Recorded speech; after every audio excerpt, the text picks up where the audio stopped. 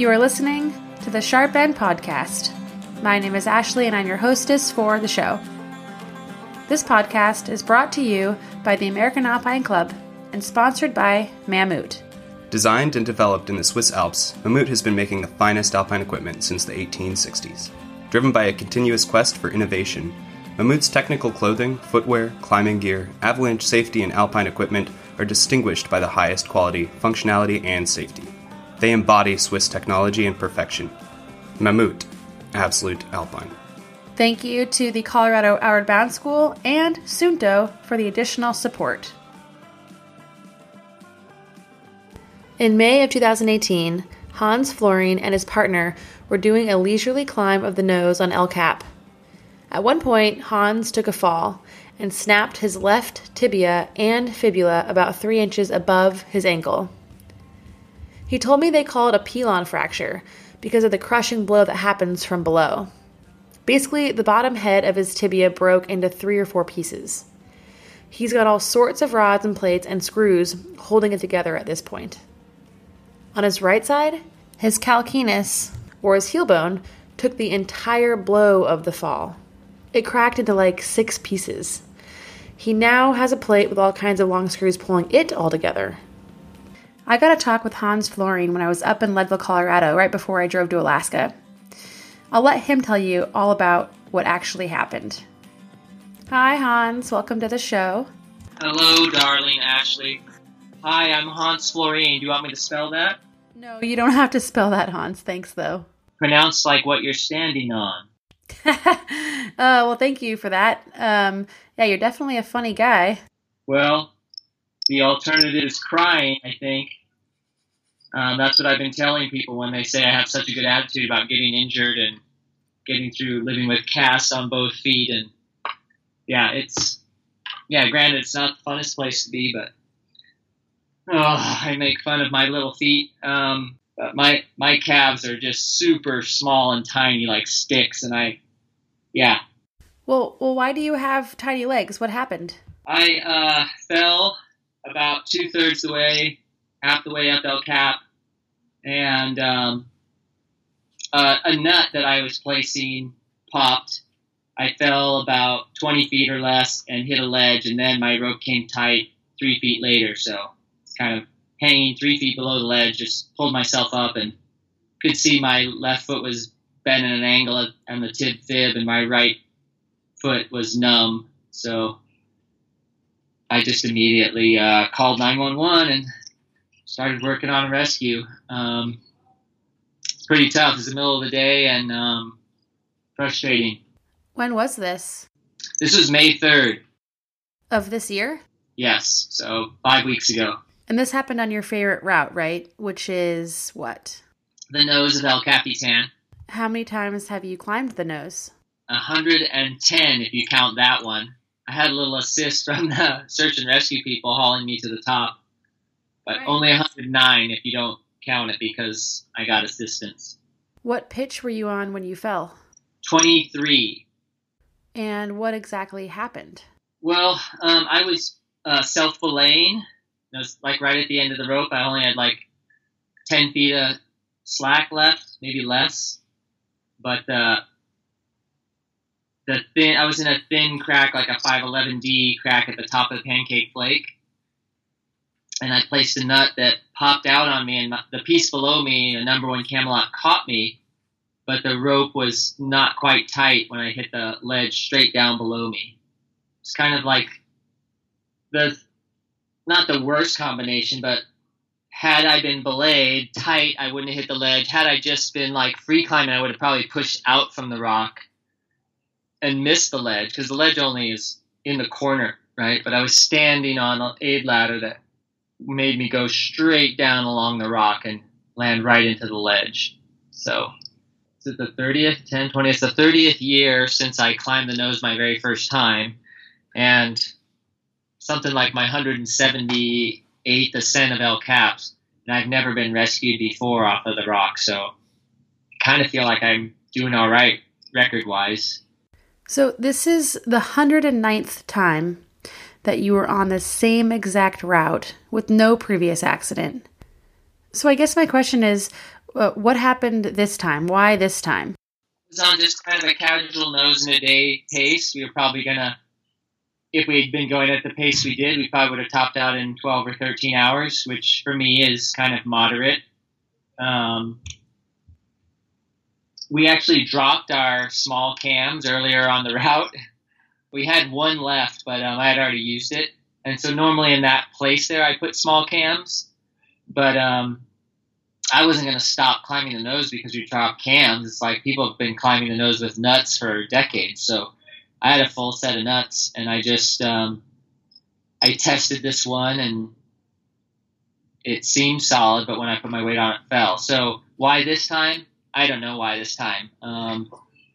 One might think I would have fallen when I'm going crazy fast or something, but I've kind of had a lot of interviews actually the last week because of the speed climbing by Alex and Tommy and the recent 2 deaths on Saturday. But I think that I'm super safe when I'm going really fast because I'm so focused on what's happening all the time. You're hyper alert at the area around you, which is easy to do when you've got such a fun, sort of exciting goal like that. Whereas when you're kind of, I don't know, I point out people that are on the route for 3 days, they're kind of ho-hum, eating a sandwich, looking at the clouds behind them, exhausted from being on the wall all day, you know.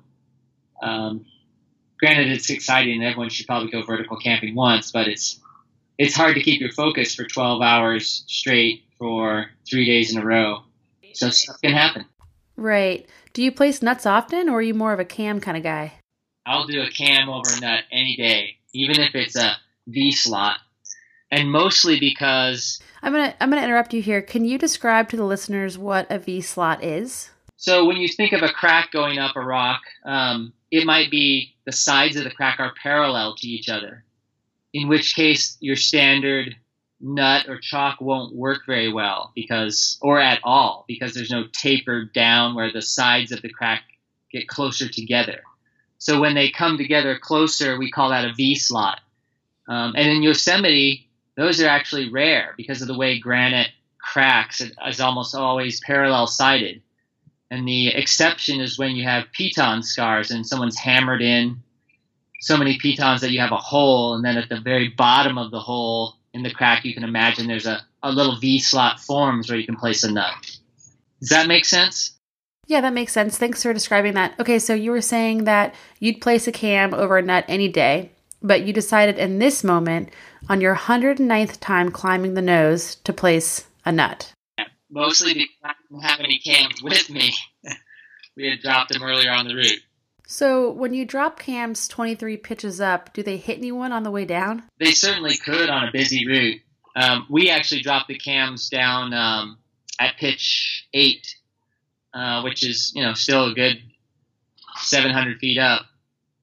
And on the particular place where we dropped them, there was the route is not directly under you, so there's nobody but possibly hikers along the base that might be there. Hans, can you remind me the date of this accident? May 3rd. Great, May 3rd, 2018. So if anyone found a bundle of cams at the base of the nose, those are Hans Florine's, and he would like them back. Right, you got a good listener audience. Maybe we could get those cams back. That'd be nice. Either way, if you keep them, it's probably going to work fine for you, all right? I don't believe in this sort of foreboding thing like, we should have turned around when we dropped the cams, and I don't think that you should not use them because that was the ascent I got hurt on. I think they're fine.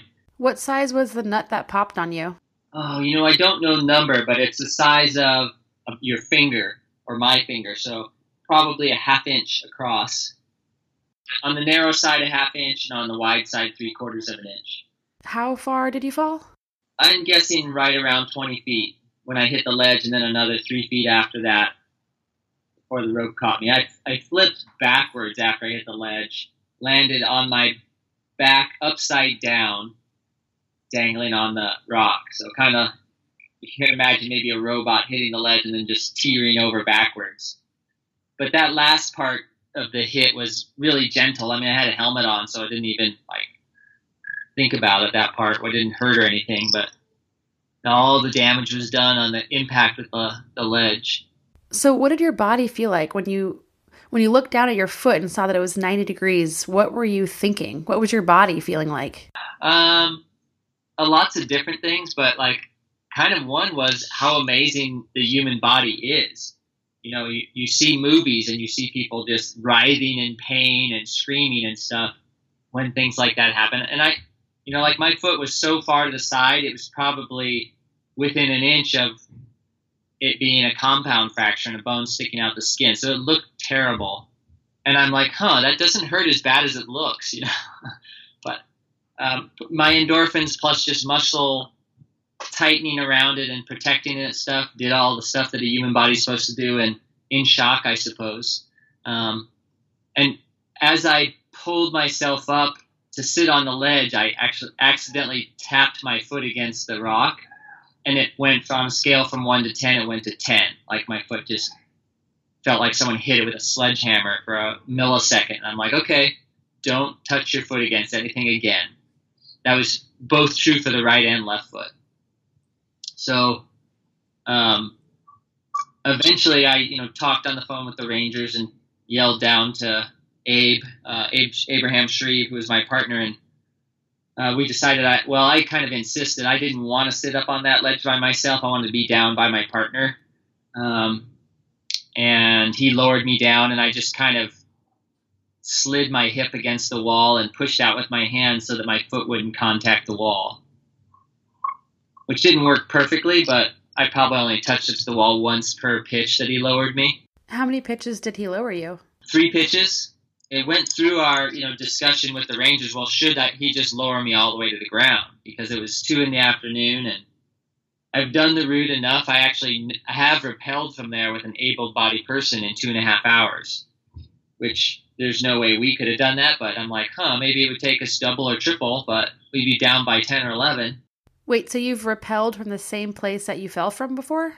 Yes, and I think the reason was because I was with a fellow dad, and we had to get back for kid time or lawn mowing, or maybe it was a job the next day or something. I forget what it was. But we were just like looking at our watch, like, we're not going to make it to the top and around in time, so let's just wrap. Okay. So we did. How many kids do you have? I have 2. How old are they? My boy is 15 and my daughter is 17. Have they been helping you out with drives and basic life stuff? A little bit. My sister has been visiting from Baltimore this week, and I'm just fortunate. I lead a community of people here at the Diablo Rock Gym. I'm the manager here, so I just have a ton of friends here that have offered all sorts of help. Hey, Hans, do you still have the BMW with the license plate that says no bivvies? I don't. I got rid of that a couple of years back. Bummer. That was a good one, and it was very appropriate for me, but I switched to a family van. Well, you can't say that now, because didn't you have to stay overnight on top of El Cap the day you got injured? I did, yeah. I violated all my no bivvy rules. Even made it to the summit and didn't have the energy to crawl off, so I had to sleep on the summit. I think that's okay, Hans. Crawling off would have been pretty miserable. When was the last time that you crawled away from something? I don't think I ever have. But of interest, I climbed El Cap 3 or 4 times with Wayne Willoughby, who's he had polio when he was a kid. He's a little older than me, so he had it right before the Salk virus in '53, and he has all sorts of post-polio syndrome problems, and he can barely, with canes, walk, hand canes and crutches, walk to the base, and then he'll often have to crab crawl off of sections of the nose. So I've been with him when he's had to do that, and I'm just like mind-boggled how much work he puts into getting to the base and getting off of El Cap, let alone how much work it is on the route. Which bodes to another problem I have, is that all these people that I hang out with, from Eric Weimeyer, who's blind and done the 7 summits, to Craig DiMartino, who's missing a leg, to my friend Patty Haskins, who's deaf, all these people climb, big walls and stuff. And so everyone's asking, are you going to climb again? I'm like, well, I have to. Like, all these people around me, would laugh at me if I didn't. Well, yeah, but you also want to. There's that, yeah. There is that.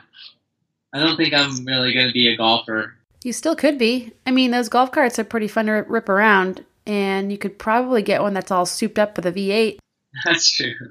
Trying to figure out, I've never seen anybody swing a golf club from a wheelchair, but I suppose it happens. Maybe me and Quinn could go out golfing and someone just hold us up, little exoskeleton tripods, and we could play golf together. Game on, girl. Betting shots of tequila or something on each hole. You'd definitely be crawling away from that scene. Yeah, there you go. And wouldn't feel anything either. So what do you think were some of the subjective factors that played a role in causing this accident? Because we know that, yes, you placed a nut. You placed a nut and it popped. And yeah, that is a clear objective factor. But what were some of the subjective things going on here? Well, here's some things about, a lot of people who climb with me know that I jokingly and somewhat seriously, I never use nuts. But I always bring nuts on a big route like El Cap, the nose of El Cap for that matter, because you never know when you might need them for retreat, because they're cheap to stick in the rock to retreat off of, or some fixed nut that's long been there gets yanked out and you need to place one yourself. Furthermore, it's just smart to have them because they have other uses, like if a bolt hanger's missing, you can hook a nut around it or whatever. But in general, I'll always place a cam, even if it's a V-slot, simply because they widen out, bite the rock a little better, so to speak, and it's easier for your follower to remove the piece. Whereas a nut, it's harder to get it out. And most cams now you can use as passive pro, meaning you can't incorrectly place them in a V slot. So I'm just kind of putting a baseline out there that that's a little bit about my background, is I try not to use nuts simply because they're harder to take out. Now, whether you place a nut or a cam and you're aid climbing, you should always test it, which I did on this nut, while I'm still attached to the piece right below it. And imagine I'm standing and there's a camelot at my belly button or at my waist, and I'm clipped to that camelot with a daisy. I reach up, place the nut, and then I put my other daisy on the nut, and I kind of put my weight on it, test it, and if it doesn't blow, then I go, okay, now I'll move up on it. Well, I tested it, put the aid ladder on it, and when I stepped on it, I actually stepped all the way up until my waist was about at the nut, and then it blew. Which means I was, my waist wasn't even with the camelot. It was like 3 or 4 feet above it. So it gave me a good distance to start accelerating before I hit that ledge.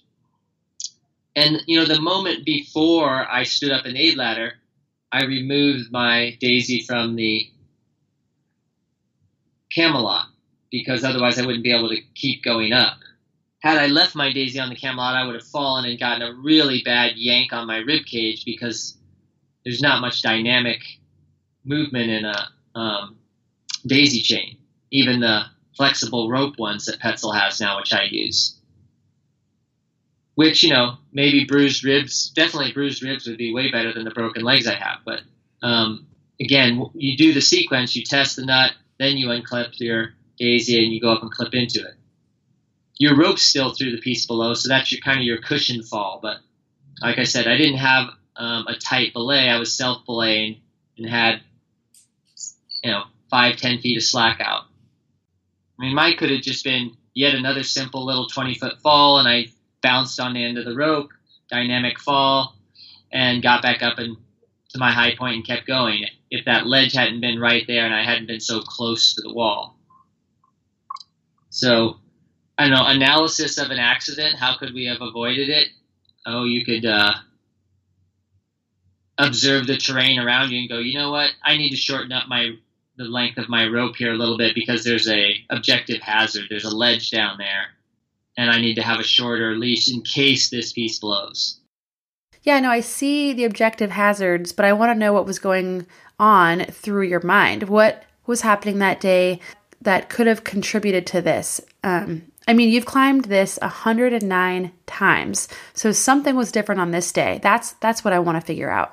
I think there was these moments of foreboding because I actually left Abe's descent shoes at Sickle Ledge because there's just a cluster of gear there, and I looked it all over and I go, okay, I think I got all of our stuff, and ended up leaving it. And then we dropped some cams. I think I foibled and dropped a beaner a little bit after that. And, Abe was like, hey, shouldn't we go down because we dropped all these cams? I'm like, well, I don't know. I think we can get through. I don't think we need those. And you could try to figure like, well, since you guys dropped those things and forgot those shoes, maybe that should have been a sign to you to go down. But Abe is a very competent partner. He's climbed the nose with me a day before, and he's climbed it with another partner other than me. So he's an accomplished climber, and obviously I climbed it a bunch. So we were fairly comfortable. And like I said, it was in the afternoon, very nice weather, t-shirt and shorts weather, and kind of everything was just blissful up to the point where I fell, really. We hadn't run into any parties that we had to pass because we went around some on the Jardines Traverse, and I was getting actually fairly comfortable because we had just finished the Great Route, which is one of the longer leads of the route, and kind of one of the more commonly it's a place where you fall because there's little tinkering nut placements or cam hooks or small TCU placements, and there's a fair chance that you might pop something in there because the probe protection is technical. But we got through that, and I was like a little bit relieved. We're on the straight up the final dihedral section. So my mindset prior to the accident was like, oh, this is cruiser. We're just going to be connect the dots, and we'll be on top by, 6 p.m. and have 2 hours of light left to hike down. So that all got blown away in a matter of a millisecond. Okay, so that's it. I think that was it. That was the answer that I was looking for. You were comfortable. You had gotten past what you knew as the crux move, and you were moving into this sort of cruiser mentality.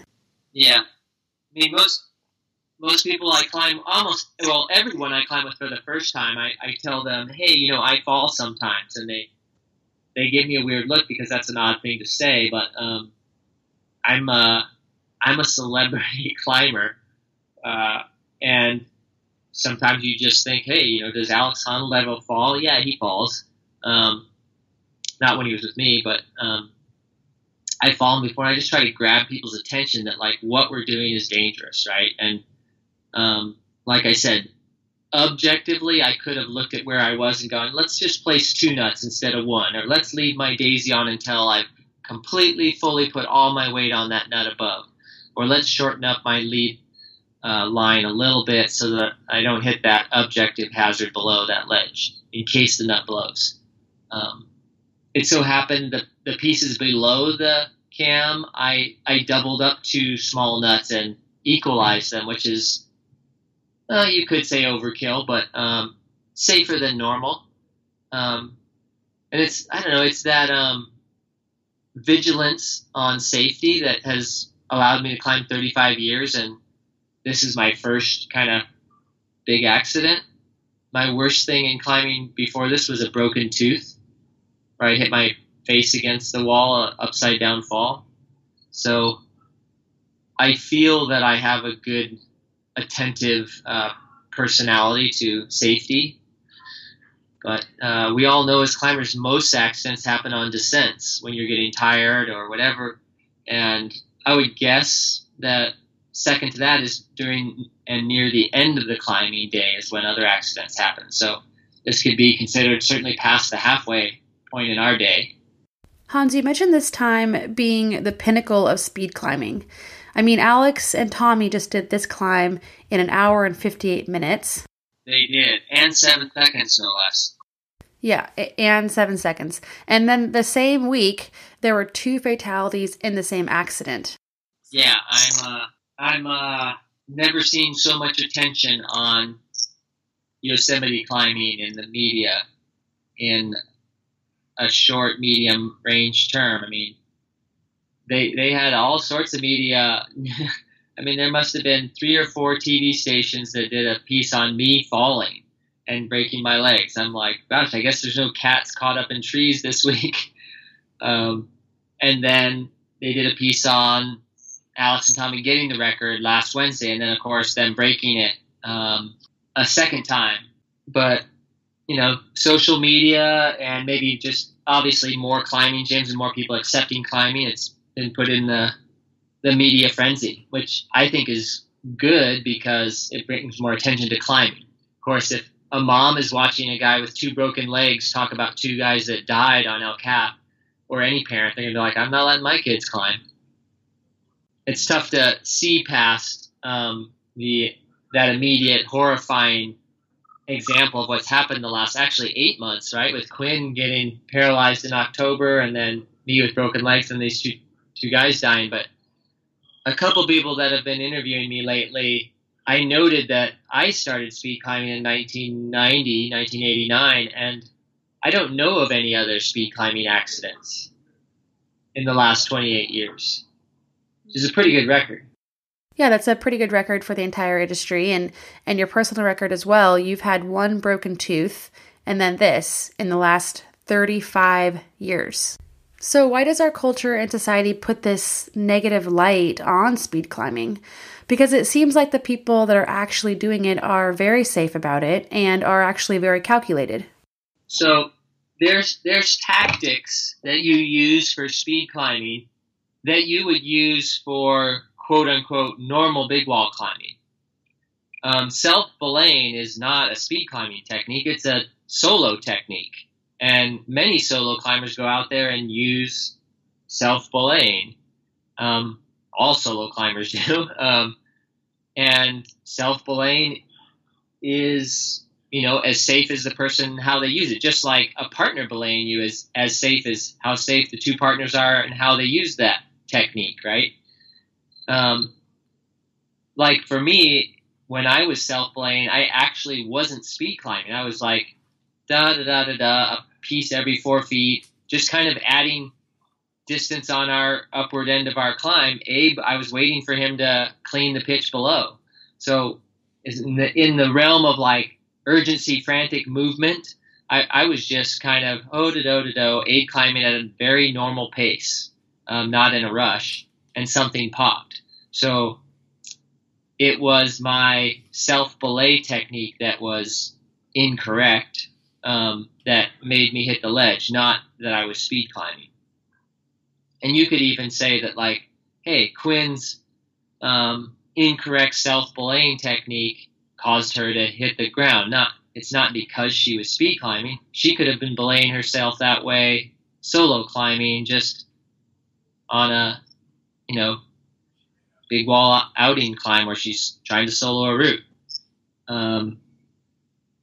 That same thing with short fixing isn't inherently dangerous. You can short fix, and it brought short fixing kind of something you see more so in speed climbing than in normal climbing, but you don't have to be speed climbing to short fix and have one person jugging and the other person self-belaying. You could just be kind of being efficient while you're on a big, huge wall, that over multiple days, for that matter.